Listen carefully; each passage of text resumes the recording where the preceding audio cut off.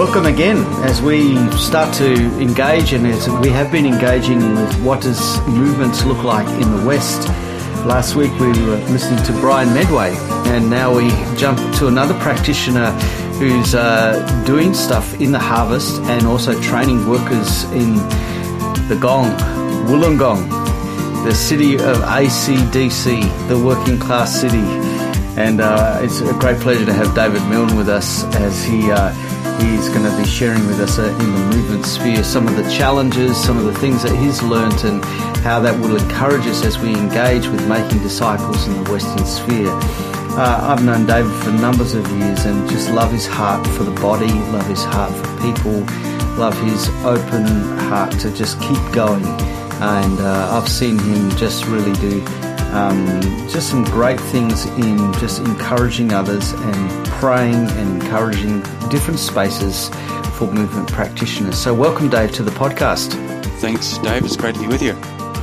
Dave, introduce yourself so we can learn a little bit about you and what you're doing out there in that amazing city, the Gong. Well, it is an amazing city in many ways. It's home of ACDC, for which you've reminded me. But yeah, I guess we think of ourselves as a steel city and a city of beaches and city of education now. So yeah, I live here. I have done for quite a few years.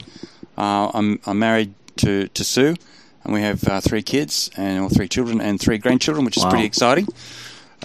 Great blessing from God. And yeah, I'm really interested in movement, and I have been for quite a long time. I guess because I live in a country where 7% or so of people have an effective relationship with the church weekly, and there's about another 7 or 8% who go monthly. So I think there's a lot of ground to be made up in our community, and there's a lot of people who aren't really experiencing the goodness of God the way He would have it, I think, or living in a way that reflects His glory.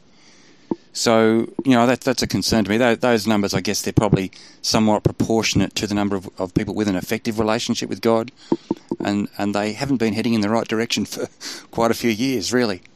Exactly. That's the real challenge, not simply where we're up to, but the direction of where we've been up to, and people really talking about church being something they're walking away from, not walking towards. Dave, some of the challenges then of doing movement in the Western sphere, you've really jumped into that space and devoted yourself to being a movement practitioner training. A simple question, why aren't you running a church? I mean, a guy like you could be pastoring a church and doing this in that kind of basis. Why are you doing what you're doing? Well, perhaps it's partly to do with gifting, and it's certainly not wrong to be leading a church. In fact, that's a great thing to be doing because it gives you an excellent base from which to form and multiply disciples who are competent to make other disciples. So that's a really good thing to actually have. I guess just the way I've entered into this space and how my life has been lived so far means that I'm a little bit more free, able to train people from a wide variety of churches, so that's what I do. And I coach people across, I guess the denominational spectrum, and then I'm out sharing gospel and hoping to take people with me while I do that as well. So they're things that I do, but it's perfectly reasonable to be part of a church and making and multiplying disciples. So I suspect that's what the church is really all about. That's great. Yeah. Take us a little bit back in your history and what clicked you onto movement? Why are you thinking movement? Way back when I became earnest in my relationship with God in my early 20s, I noticed my generation pretty much missing from the church. So in the Anglican church I was in at the time, there were people who were younger than my wife and I in our early 20s, as I said, in the youth group and so on, which we led for a bit. And then there was people 45 and older. So there's this missing generation. And I became pretty keen to share gospel during my uni years, but not many people were becoming followers of Jesus. And I was also in a church that we did Evangelism Explosion, and across a 10 or 15 year period, we probably shared the gospel with 6,000 or 7,000 people, but the church, the number of people in the church, which was 450 at the time, pretty much flatlined throughout that period, which is good because there's transition out of a church. The average Aussie moves every 3 to 5 years, so people are moving away. But we were replacing those people. But those people weren't going on and making disciples. So the initial thing that got me into disciple making was my generation's missing. You know, that doesn't glorify God. You know, if Jesus is the one who is resplendent in that image that John reports in the book of Revelation, then he ought to be glorified by my generation who honour him as such in every institution across our society. So anyway, I'm sharing the gospel with people. We had a young guy who got saved and thought, oh, I have to disciple this guy. And I learnt that there's no real command to evangelise during that period, but there is a command to make and multiply disciples, and that sent me on a journey. Well, what is a disciple? And I learnt during that process, well, a disciple is someone who's able to reproduce, because built into the Great Commission is the idea that we're able to replicate ourselves. And that got me interested actually in cell churches, because a cell church is designed so that each individual small group cell can morph and change and fit within any cultural group within the society. So I originally shifted out, I guess, out of a traditional church paradigm of gathering on a Sunday into a cell church model fairly early on. But we were in that cell church time, I think we had a lot of the pieces, but they weren't well arranged, and we were probably missing a few cogs. I know one cog we were missing at that time was sow widely or share widely. We were doing the evangelism thing, hanging out with maybe 10 families and investing deeply in 10 families, and after a couple of years, none of them really get saved. Or there's not a lot of transition within that group, but you've invested all your time into that group of people. So we needed to learn to sow widely. Having said that, I should say that across that period, we had about 11 friends get saved, 11 family, friends in our immediate friendship circle, but we didn't know how to empower them to actually share the gospel with their friends and family. And so we've been on a journey, I guess, from that time looking for what would be more effective in the West. And then I heard about movement in about 2011 or 2012 from our mutual friend Steve Addison. So picking that up, what were some of the key elements of movement that attracted you that really went, this is really, really helpful for our context? Well, I guess I'm a bit of a systems thinker, and I could see how the components of movement activity fitted together to ensure that there was meaningful connection, training, understanding, and, I say functional effectiveness, if you like. But we know that nothing's going to happen without power, and the power is the Holy Spirit. It's the presence of God within movement. So what initially occurred, I suppose, is that various bits and pieces that we'd been discovering through our cell church life they'd come together really well within the movement practitioner framework. We'd been aware of the need for prayer and fasting. We'd been aware of the need for small groups that are actually sustainable and able to replicate. But we really didn't have models or know how to do it well. And I guess when I came across the movement guys, there were extraordinary stories of God moving through their work and them doing it really well. So that was quite attractive. As you kind of have learnt that, and I know that you not only have been a practitioner, but you've researched and you've read and you've sat back and you've looked at movements both in the non-West and the West. What's some of your observations about the Western sphere? And I'm thinking particularly Europe and Australia, and the very broad observations and how movements apply in those contexts. Well, I guess the first observation is we would look at the numbers, and you're kind of attracted to the best stories of God's work around the world. And so you look at something that might be happening, say, in China or India or one of those unreached people group areas, and you see the extraordinary growth of, genuine baptisms, people coming into relationship with Jesus, and you look at your backyard and you go, gee shucks, God's not blessing us. Or our work's not working, or there's something deficient about us. So that's the first thing. You've got to struggle with that reality. Then you've got to go, okay, all right, what's happening? I mean, we're a Western culture. It's a post-Christian context, and we need to give that a little bit of thought, because what we've been tending to do is to map into our culture what we should expect based on what we're seeing overseas, right? And it doesn't always work that way. And what's helpful when you start to do movement is not compare what God does in your post-Christian backyard with the best story elsewhere. It's to actually look at how that's going in relation to other people in your context. And are you learning from other people in your context? And is God working with you and others in your context to bring people into the kingdom of God? Because we can learn from both groups. So I guess going back to your question, what are some of the things I noticed about the Western context? Well, the first thing that we were told is multiply house churches, independent, tending to have independent groups on their own, just multiplying. Don't worry too much about a big meeting. In fact, the big meeting is a problem, and it can be because it actually absorbs a lot of energy. But having looked at this for a while, I can't really see a way out of... Well, not really. I don't see God working independently of larger gatherings within the West.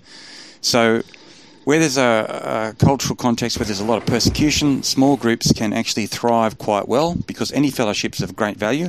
But where you've got an existing, not a greenfield, but it's a brownfield site and people have an expectation of meeting in a larger gathering, I think movement in the West has to involve a combination of small group and larger gathering for it to be sustainable and effective in the long term. So that's just the difference I've noticed between what we originally started doing and what we think now. Yeah.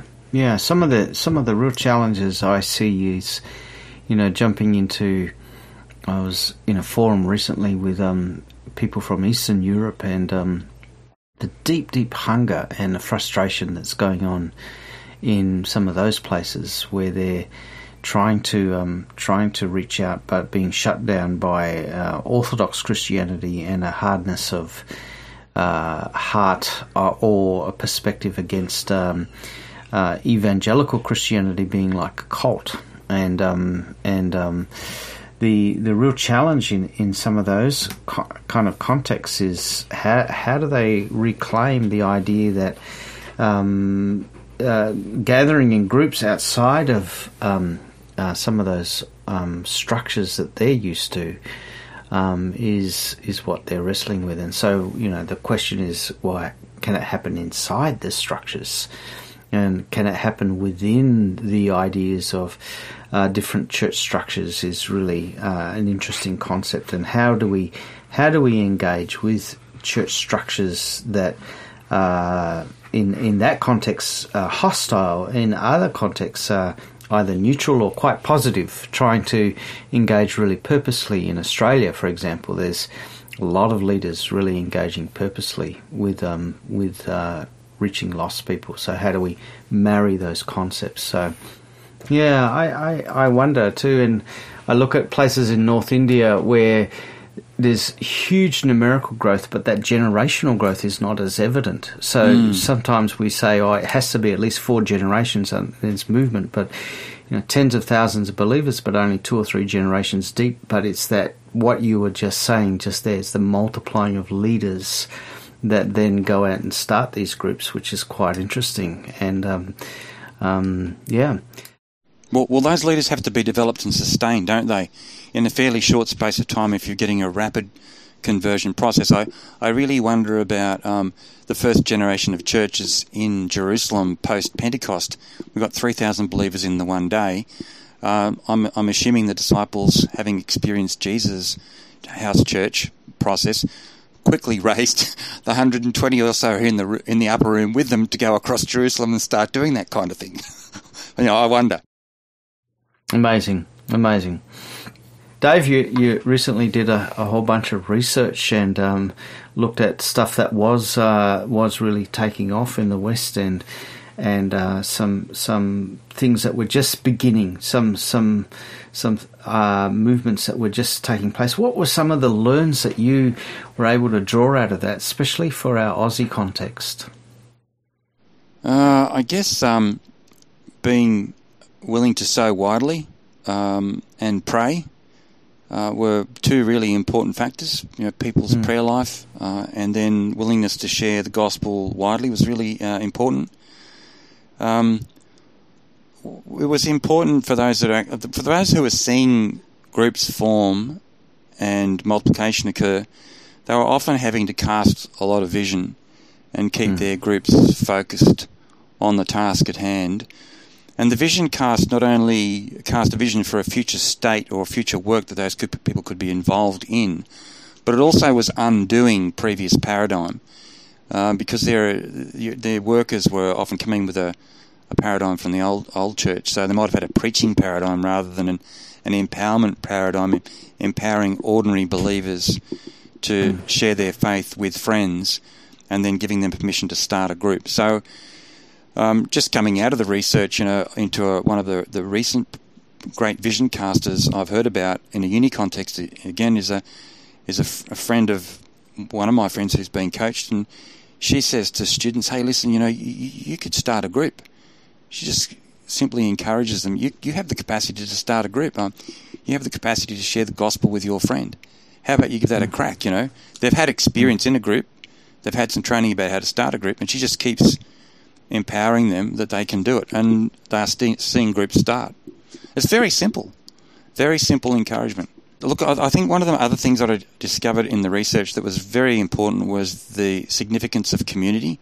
So being in partnerships with other people who had a regular means of contacting lost people, and then in that partnership there was support, encouragement, there was opportunity to workshop problems, obviously some training going on, and praying into the affinity group that they were seeking to reach. I found people in partnership stayed long-term in the game, and across time they had effectiveness.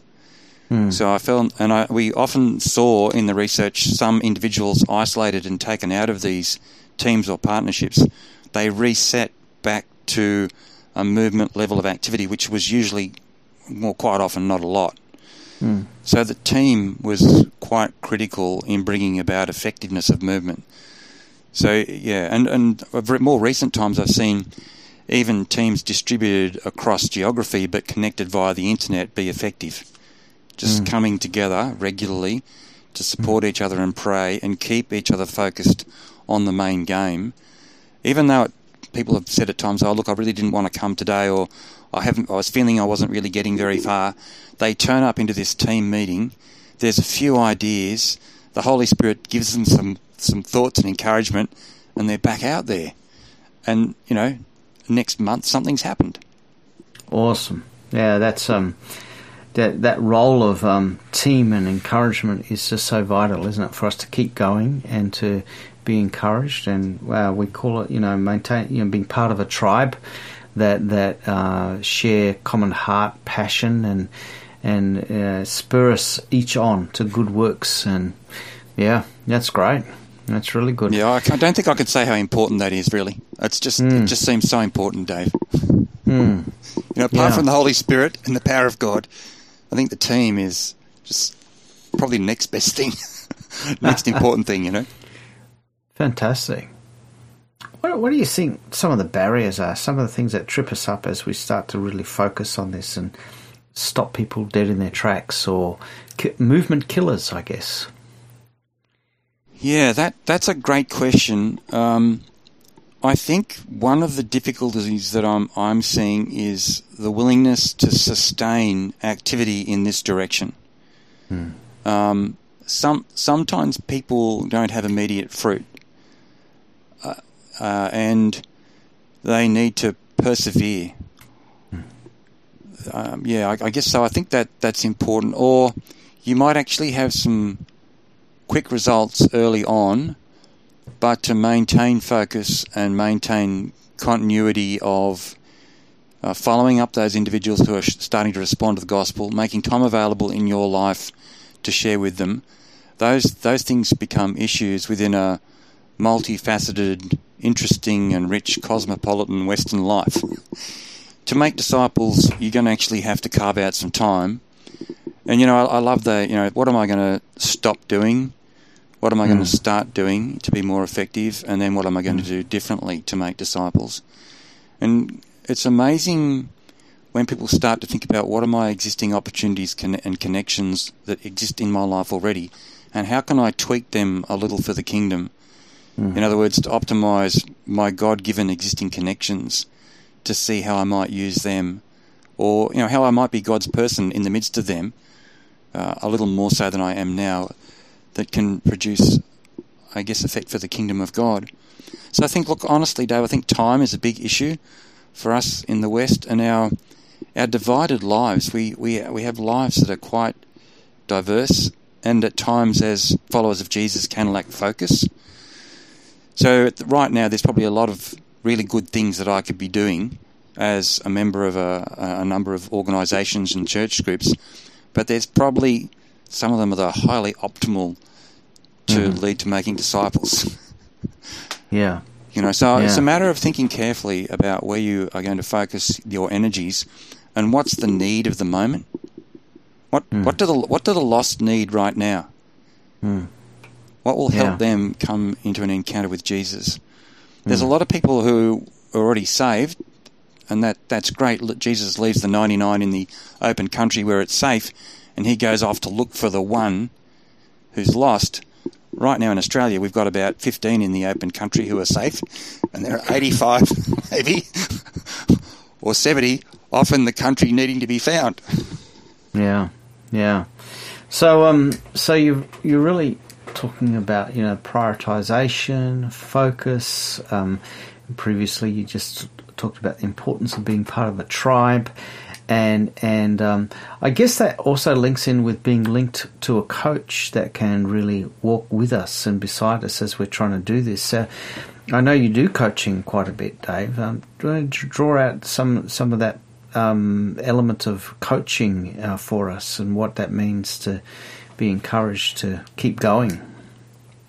Sure. I think coaching is really important because people come across difficulties and they think they're kind of Robinson Crusoe in the encountering of that difficulty, or they don't see a way around it because we just kind of get stuck in our thinking. But actually, I'm an Aussie, so I really love this concept of peer coaching, how we can actually encourage each other, and we pull in a guy who's way ahead of us from time to time who speaks into that context. But I really think it's very important, and for all the reasons we've just been saying, coaching's important because you have community, there's support, there's prayer, there's encouragement. I like to do coaching where there's an opportunity of role modelling as well, where you can do skill transfer and I can learn from others, they can learn from me. And it's not a quick process. Some of the people that I've had opportunity and the privilege to be in coaching groups with have come from a position of really not sharing much gospel across an 18-month to a 2-year period to actually having like 5 or 6 people who they're regularly sharing with or more, and then getting more and more bold in those relationships, and then seeing a group start, with a couple of others. And that's very encouraging. And when you say, hey, listen, what happened for you to actually pop that question, hi friend, would you like to hang out and share a few Bible stories together? What happened? And they would say, oh, well, you guys kept asking me when I was going to do it. You guys kept encouraging me that I could do it. And so I did. So, we didn't know, but, our group was with her in her mind when she was in the context and asks the question. So coaching is really important. I found in some of the research I did, the people who had coaches were sustained in the long term and pushed through the barriers and the obstacles. Those who didn't have coaches ran into difficulties or complexities, and they dropped out of the process. there's a lot of knowledge out there in the body of people who have gone ahead of us in other countries and now here in Australia, I think, who are, we've got a lot of knowledge here in Australia, and it's really worth tapping into that. I just think it's really, really helpful. And you become part of the conversation to help us discover what it is God wants, how God wants us to succeed in reaching this nation for Jesus. You're part of the conversation, you're part of that dialogue, and I think it's very exciting and very valuable. So that's really profound when you're talking about belonging to a team, being part of a tribe, and then continuing on, but also then being spurred on with specific coaching that then there's also some skills transfer that helps us break through the blockages. Yes. And being able to then go, not thinking that you're alone here, but this is actually something is common. The blockages are common, and by being part of something, the peer-based coaching, sharing together, we find ourselves just suddenly able to do things a bit differently, or being spurred on, or being held to account, and going, actually, I really need to step out and do this. And so that idea of coaching is really vital, and in persevering and seeing breakthrough, but also in transitioning behaviour from old paradigms to new ways of doing things, and being able to pass your learnings back into the community. So, yeah, that's really great. I think those things are really important. I guess I have in mind, if we're going to make a multiply disciples, we need Jesus' paradigm of multiplication, not a paradigm of addition. So there's a paradigm shift as to what, and a knowledge shift as to what goes into making and multiplying disciples. We mentioned you need a team. You can't do it without a team. You need an inner life and an abiding life with Jesus to actually be constantly listening to him and hearing from him. I was talking to one of my friends this morning who I'm beginning to work with really closely. He's a new guy in our city and just really listens to God. He really hears from God. And it's just allowing him to be very effective. Mm-hmm. And then the final thing is, as you've mentioned, Dave, skills. You actually need skills. You need to actually develop skills and growing competencies. And as you press in and keep practicing and doing things, God grows your competence. And every mistake's really a learning opportunity. I mean, I say to people when we're about to go and walk around in the community is, in an hour and a half, 2 hours, we'll know more than we knew now. Mm-hmm. So, to adopt a learning attitude and go with God, and you can always go back to someone who you started to talk to and say, hey, listen, I was walking down the road and I thought of this idea. So, if God dropped something into your head or heart, go back and say it. So just a learning attitude is important. That's fantastic. That's great. And so give us in 2 minutes or 2 to 3 minutes, if I was coming to you and say, Dave, train me in movements. Start me at point A and let's end up at point Z and fill in all the gaps for me. What do I need to know? What do I need to do? What would you say to that? Wow. Well, I would say, I guess I would first of all ask the person where their context is, what their context is, and I would want to know what God's already laid on their heart. Who is it that actually you are concerned about, and what is it that concerns you? So I want to enter into their head, first of all. And from there, I'd be wanting to actually ask them how God has already used them. How have you seen the Holy Spirit work through your ministry, through your work in the past? What's God already doing through you? So I'm really curious to know what's going on there. And I'll be looking for, are they connected? Do they have partners? Do they have friends on this journey? Are they alone? And we'll be then going, all right, well, look, you've got these assets in the kingdom. You've had these experience. You're interested in this target group of people over here. Where do you think you're stuck at the moment? What's holding you back from actually, praying for these people and sharing gospel, spiritual food with these people and forming these people into communities? So do you understand what you're trying to do? So at that point, we might come across some paradigm issues. So I'm going to actually try and get them into a Discipling 101 course to ensure they have simple and clear paradigms of what a movement, as best we understand it, looks like. And I'm going to actually want them to actually have the basic skills for talking about Jesus and having a spiritual conversation and then starting a group. So I'd like them to have that. And in parallel with all of that, I'm really wanting them to be prayerful, praying into this group of people. We early in our conversation we talked about fasting. I think before we began recording, and fasting and prayer is really important. So fasting and praying for that group of people, I guess so. I want to go on a journey with them to help them understand what a movement looks like. But often, Dave, starting from what God's already done in their life and where they're up to. That's really fantastic, David. I just love the way that you first identified what's on the heart, what's the burden, where's God calling them. They're often having a listening posture for that, but also marrying that with their giftings and what's already in them, and their focus, and they're seeing the marrying of those two. And calling can come out of the three kind of contexts of what's the burden, what's the gifting, or what's God, who they are, and then the context. What's the context? And putting all those three things together, really, then the calling seems to be coming out of that. And then just empowering them, just getting underneath them and serving them, some training, helping them, just finding out what's stopping them, and just then giving them some tools and ideas. And that's awesome, David.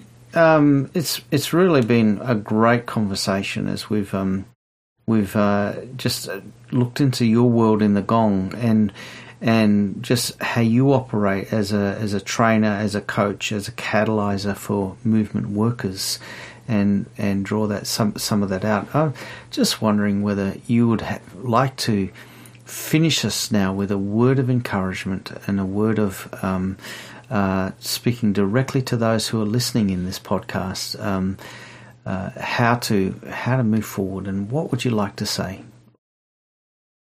Well, I would really encourage them to keep pressing into God. I really want to say to you guys out there, keep pressing into the Lord Jesus, keep pressing into the Holy Spirit, keep reading the Scriptures reflectively, reflecting on your context. And, God really loves lost people.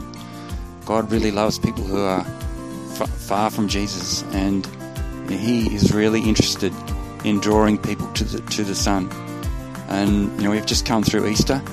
I'm just really encouraged again through this extraordinary bedrock to our faith of Christ's death and His resurrection. These two things there, it's like absolute pillars of our faith. There's probably other pillars, but Jesus' death and His resurrection, it's an absolute foundation from which we speak, from which we share, from which we do our ministry, that our Lord Jesus has all authority on heaven and earth, and that as we share simple, comprehensible gospel and Bible stories with people, the Holy Spirit will make it plain to those who are appointed to eternal life, and we become partners with God in extending His kingdom.